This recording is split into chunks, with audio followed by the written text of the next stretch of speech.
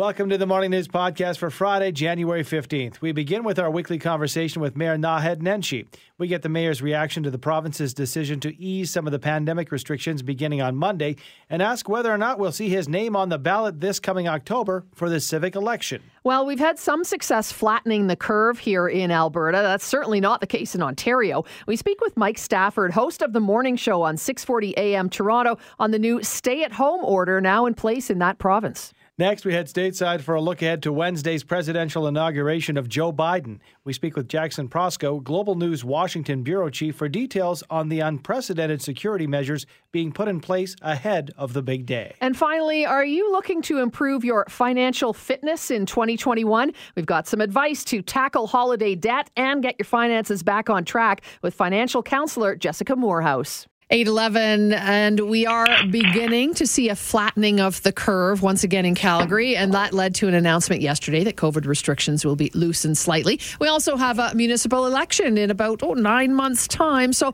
those are a couple of the big things that we want to chat with the mayor about, and his worship joins us now. We say good morning to Mayor Naheed Nenshi. Morning, Mr. Mayor.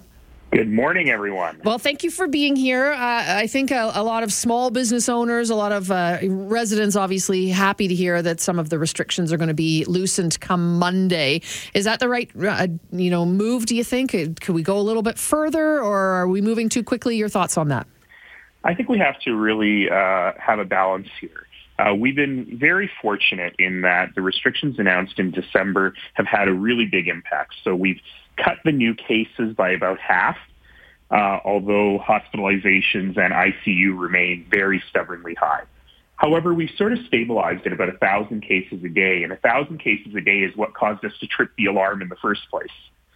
So it's still a really alarming number. It's still very high, but way better than it was at the beginning and the middle of December. So what I had said yesterday, before I knew they were actually going to make the announcement, is that it's probably time for some surgical interventions where you can go in and say, this particular activity, let's say hairstyling in a one-on-one environment where everyone's masked and the stylist is wearing gloves, is probably a safe thing to restart. And so that's really, I think, the path that the province is taking. I was a bit surprised that sort of more intensive things like piercing and tattooing were on the list. Mm-hmm. But in any case, I think that's the right way to go, because if we wholesale reopen, we'll just see the numbers go right back up. And, on Monday night, I picked up a pizza from my favorite local pizza place because I was thinking of them.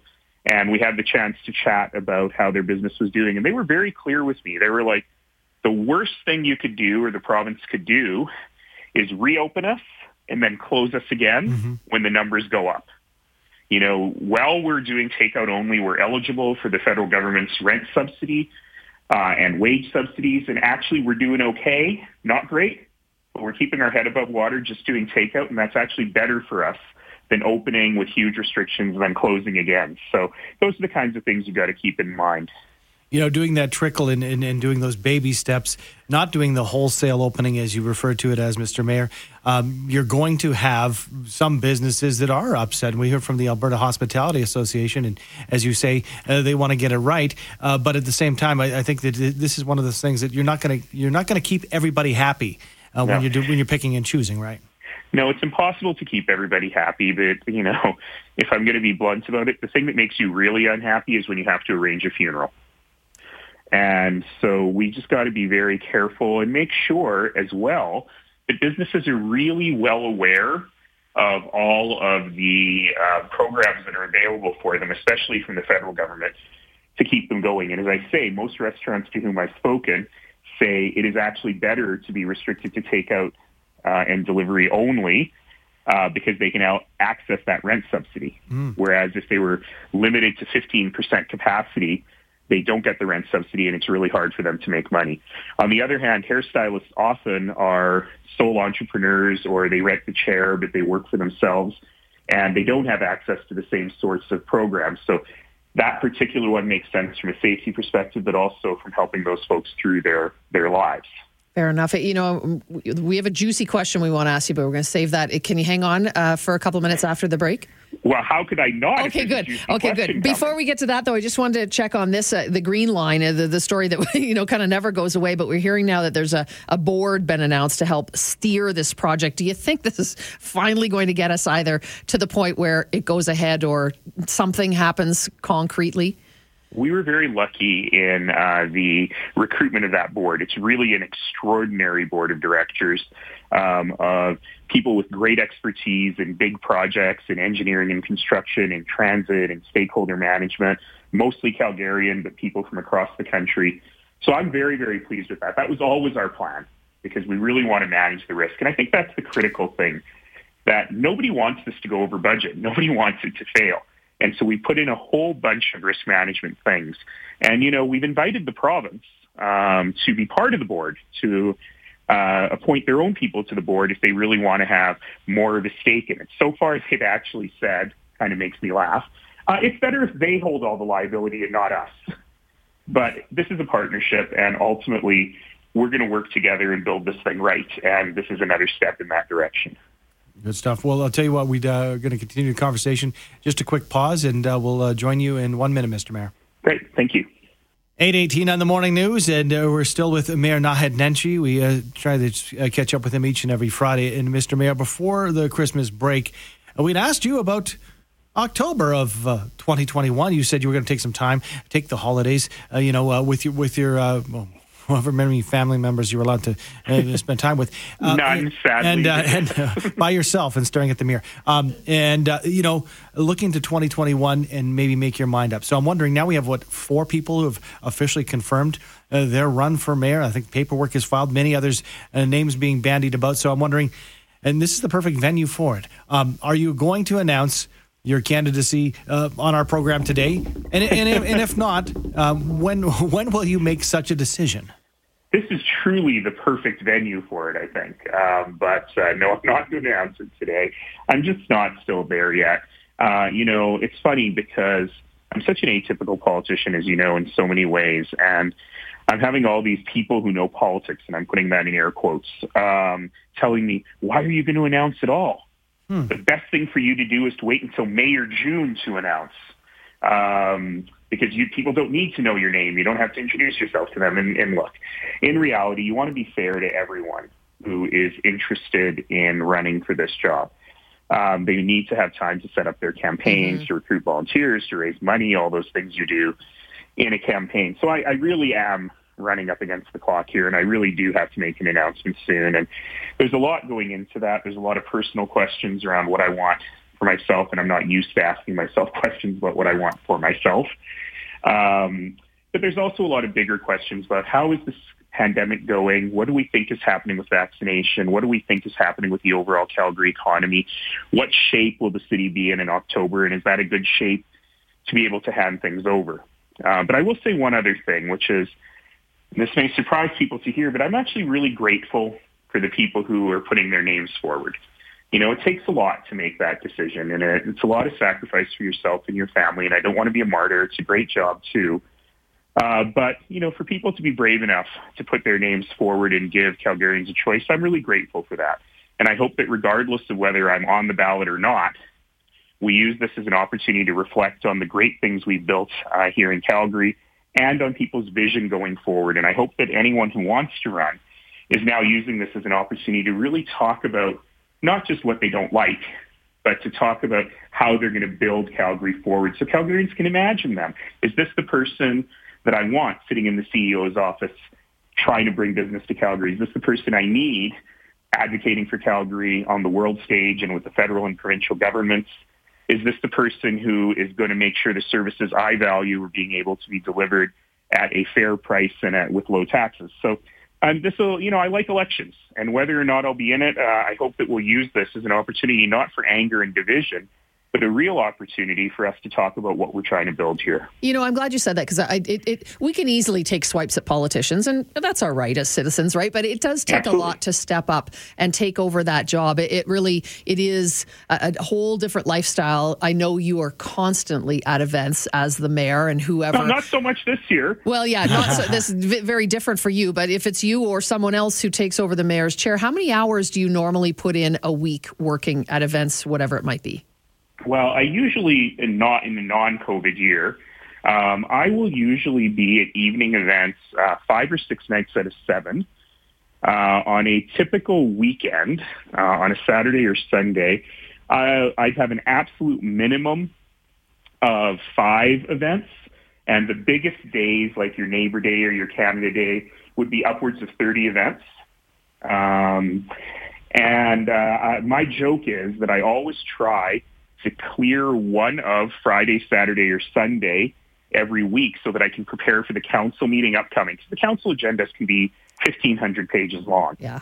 And I succeed in clearing one of those days, probably 1 out of every 3 weeks.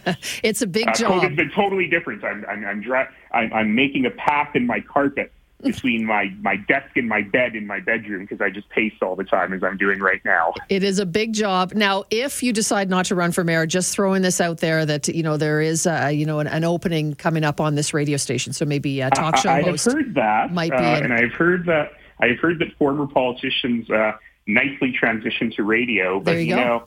With this beautiful face, right? the city mourned when Andy went from TV to radio. So I'm just not sure I could do that to the citizens. Well, the opening is here, so you have to apply like everybody else. But yeah, I can put in a good word for you. So I appreciate it. Thank you so much for joining us, Mayor. Appreciate it. All right, take care, everyone. Have a good weekend. Stay safe as always. Calgary Mayor Naheed Nenshi. 8:43 on the morning news. Ontario is now under tighter restrictions as COVID cases continue to rise, and that involves a stay-at-home order for the province. To break down the new measures, Mike Stafford, the host of The Morning Show on 640 Toronto, joins us now. Good morning to you, Mike. Good morning, Andrew. How you doing? Good. Well, these new stringent restrictions went into effect yesterday morning at 12:01 a.m. So I'm wondering now, over 24 hours into it, how's the reaction been?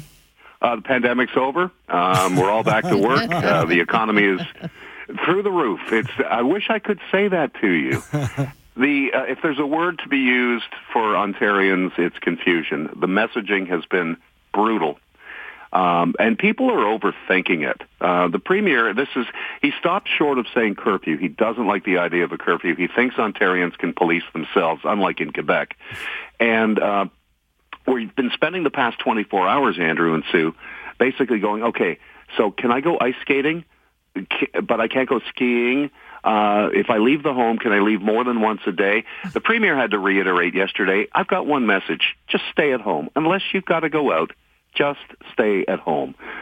We were concerned about police enforcement. I've got a letter in my car from my employer saying I'm allowed to come to work because I'm the only announcer here in Toronto who actually works out of the building every morning. So confusion has been absolutely the number one word over the past 24. I would say that that's sort of the name of the game right across the country with different rules and regulations from the feds and from different provinces. Are you hearing from listeners and folks in Toronto as to, whether they think this was the right thing to do, confusion aside, to lock things down and really try to get a handle on it? It's I wouldn't say 50-50 split, but it's a pretty decent split between people who call this, another overreaction. Just about an hour ago, Premier Doug Ford actually kicked one of his MPPs out of caucus because he wrote an open 2-page letter to the Premier that the media got a hold of, calling this an overreaction. The cure is worse than the disease. He's now going to sit as an independent at Queen's Park. The listeners themselves, there's been a lot of real worry, obviously, from the small business people, but parents as well. Because our public schools are closed until the 10th of February, and there's no indication. Well, Sue, Toronto. You've lived here. You know how we handle 3 centimeters of snow? Not well. I used to always joke in my career, wait till Toronto has to really face something. And here in the city, that has happened. And a real, I hate to say lack of leadership, because I think Doug Ford has really proven himself pretty strong here and there. But yesterday, after the premier said, we got to stay at home, we got to do this, we got to do that, we got to flatten the curve. And then the Board of Health in Toronto, their chairperson, then came out and said, never mind a stay-at-home order, February is going to be devastating. I mean, what kind of message is that?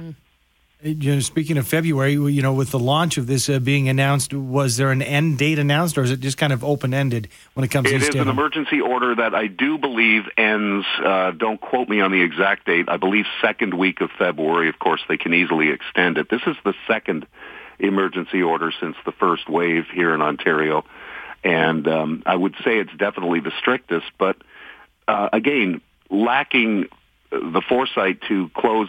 We have a huge problem in the city of Toronto are the big box stores that are still allowed to be fully open. Right. Yeah, it's, again, adding to the confusion, right? Mixed message for so many. Yeah, I mean, I don't know what's going on in Alberta if they have to, I think Manitoba cordons off certain non-essential areas of the Walmarts, the Costcos, but that's been a huge problem. We still allow non-essential businesses to offer curbside service, yet we're told not to leave the house except for essential reasons. So, yeah, the messaging has been pretty brutal. Well, we'll be watching what's happening at your end of the country as we continue to see what's happening here in our province as well. As a Toronto girl, pleasure and an honor to talk to you, Mike. Appreciate your time. Thank you, Sue. Thank you, Andrew. Mike Stafford, host of the morning show on 640 in Toronto. 7:09 on the Morning News, and turmoil continues stateside following the riots at Capitol Hill, which led to the second House impeachment for President Donald Trump. We'll get a breakdown on what this means for the U.S. with Global News' Washington Bureau Chief Jackson Proskow. Good morning to you, Jackson. Good morning, Andrew. So much to cover this morning, including, I just saw the stat. It looks like the death count inching closer to 400,000 from COVID-19. We will get to that in a second. But some clarity on what this second impeachment for President Donald Trump means. And as far as the timeline, could we see any action before the 20th, before Inauguration Day? Or are we going to have to wait until President-elect Joe Biden is inaugurated? Yeah, it seems at this point like they're not going to get to that until after Joe Biden is inaugurated. And what I mean by get to that is the Senate portion of the impeachment trial, which is where you decide whether or not to convict and remove a president from office. And you might be wondering, well, what's the point of trying to remove him from office after he's already left office? It would be a move at this point to bar Trump from ever holding public office again, because if he's convicted, he can't run again. So that's essentially what they're still looking at doing. And there are Republicans who have at least left the door open to this. Mitch McConnell hasn't said, for example, which way he would vote on this, because I think the Republican Party realizes that Trump has badly damaged their brand. You know, corporate donors, which is the lifeblood of politics in this country, they're eyeing the exit. They're saying no more donating to Republican causes, or at least Republican candidates who supported the election fraud lies. So there is reason to think they may still take this action even after Biden is president. And yet we keep hearing, Jackson, I don't know if it's true or not, that, that Trump and the Trump name and the Trump family is so important to the Republican Party that he's still, even after all the things that he's done, is really a key part of that party itself. Well, he's important to the Republican Party in the sense that Republican voters are certainly still in favor of Trump and the Trump name. I think there's a risky, sort of bet that they're making, though, as to whether or not that's a long-term strategy. As I mentioned, those corporate donors saying they won't donate anymore, that's a big red flag for Republicans. The other thing is that the sort of Trump rump of the party, if you want to call it that, the segment of the party that supports Trump and is strictly tied to him, on its own is not big enough to sustain a political movement or win elections. You need mainstream Republicans on board as well. And if they're not willing to play ball, given everything that's taken place over the past 2 weeks, then the Republican Party is in real trouble. Let's look ahead to next Wednesday, Inauguration Day. And I read an article that the FBI was concerned about increased conversations and increased traffic surrounding conversations about rising up over the next several days before the inauguration date. And we stumbled across a flyer that had something about the 17th, encouraging people to get out there, different states, all 50 states. What are you hearing, and what are the odds of seeing one of these mass gatherings before or on Inauguration Day? Yeah, there is so much concern about security right now that they've actually scrubbed a dress rehearsal for the inauguration that was set for Sunday here in Washington. They're moving it to Monday now. And you're right, all 50 state capitals are on high alert because there are these threats of armed protests and perhaps even violence. Here in D.C., they have 20,000 members of the National Guard that have been deployed to secure the inauguration. And to put that in context for you, if I'm not mistaken, there are only 23,000 regular members of the Canadian Army. So that is the equivalent of the Canadian Army just guarding Washington, D.C. right now. It tells you on, sort of the threats that they're fearing here. They've been told to watch for things like bombs or mass shootings or mass casualty events that might be designed to disrupt the inauguration. My gosh. And also seeing that, former members of the current or former members of the U.S. military or law enforcement were part of the riots at the Capitol last week. So that's got to, have them worried as well when it comes to, tactics and body armor and perhaps being armed heavily. Yeah, lots of concern about that for sure. We understand that the Secret Service is undertaking sort of more detailed screening, both of its own members, but also of the members of the National Guard who will be guarding the inauguration. So lots of concern here. You even had Democrats come out this week and say they're worried about some of their fellow members of Congress because you've got some who are adherents to the QAnon conspiracy theory who are now elected Republicans. You've got several who have insisted on exercising their right to carry firearms on the floor of Congress.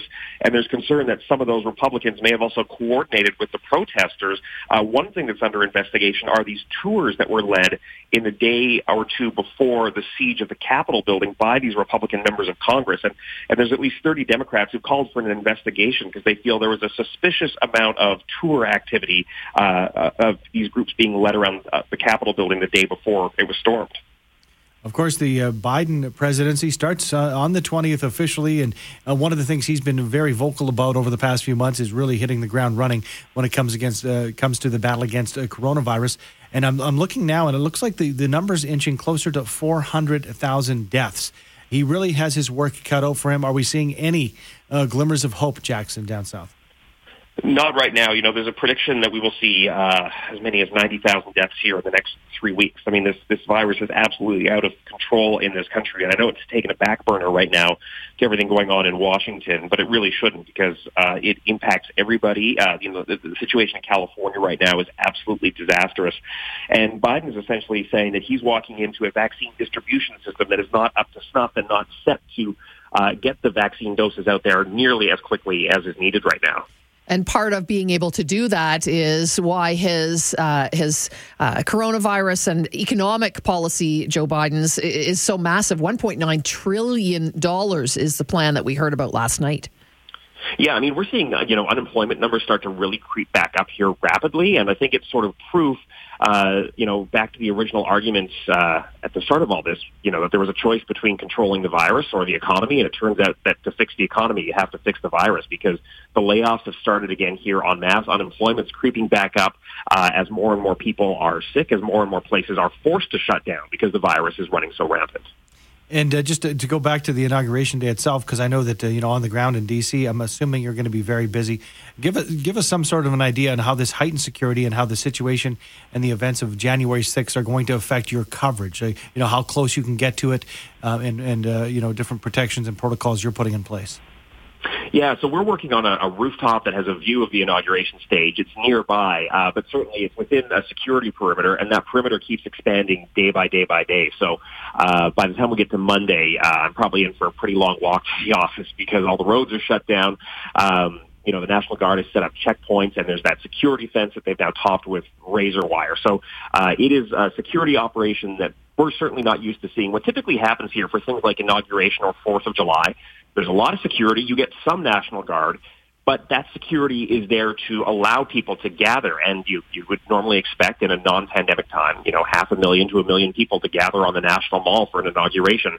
And this time, all that security is meant to keep people away entirely. That's what's so different about it. Amazing. Well, if not before, we'll definitely be checking in with you on Inauguration Day. Thank you so much for joining us, Jackson. Have a great weekend. You too. Thanks. That is Jackson Proskow, Washington Bureau Chief for Global News. PC Financial has teamed up with accredited financial counselor Jessica Moorhouse to help us ease post-holiday stress and to set up and build a stronger financial foundation into 2021. Joining us with details is Jessica Moorhouse. Good morning to you. Thanks for joining us this morning. Good morning. Thanks for having me. Okay, let's start out with exactly what you mean by a strong financial foundation. Ooh, yes. So I feel like I've been using that term for a while, so most people may not even know what the heck I'm talking about. It really, kind of when you think about a structure, your house, you've got that foundation. That's kind of the core, part of making sure your house doesn't collapse. The same thing is with your finances. So what that really entails in my books is having a budget or a spending plan, just having an idea of what should we be doing with our incomes, where do we want it to go, savings, our fixed expenses, or variable expenses, really having that outlined.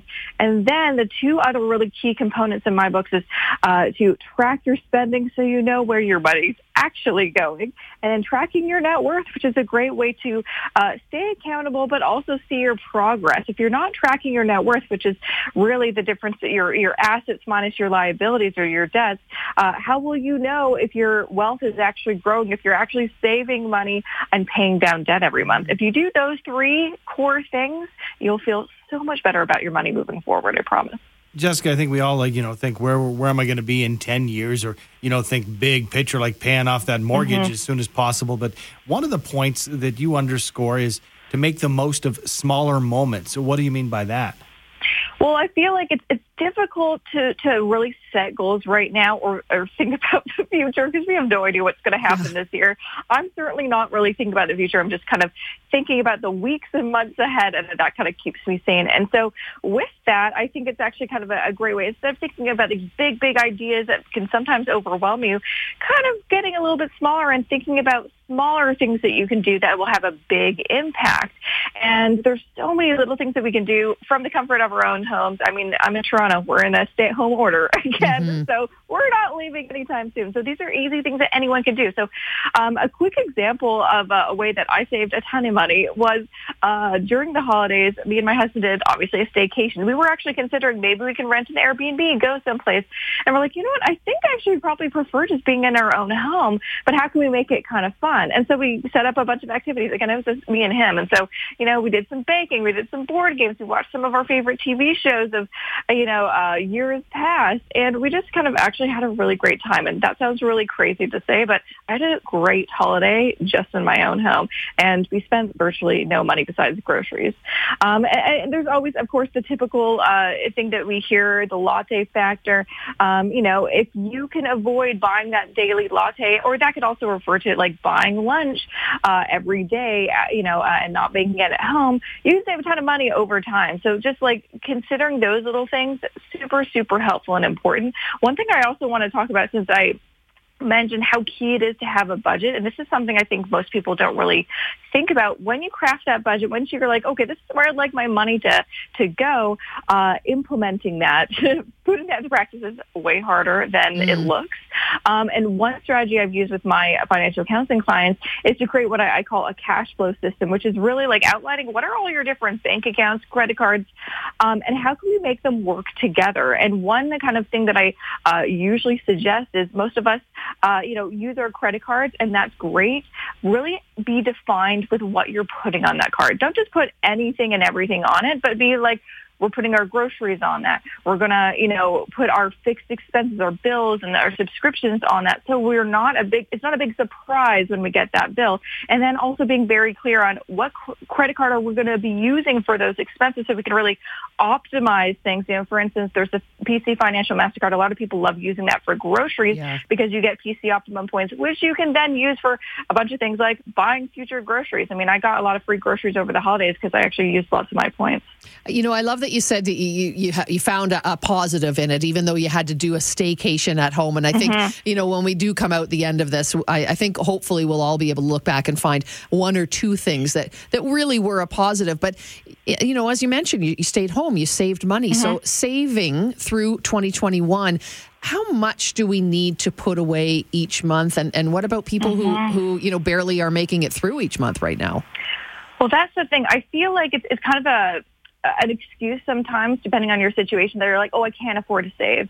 There's always a way to save something.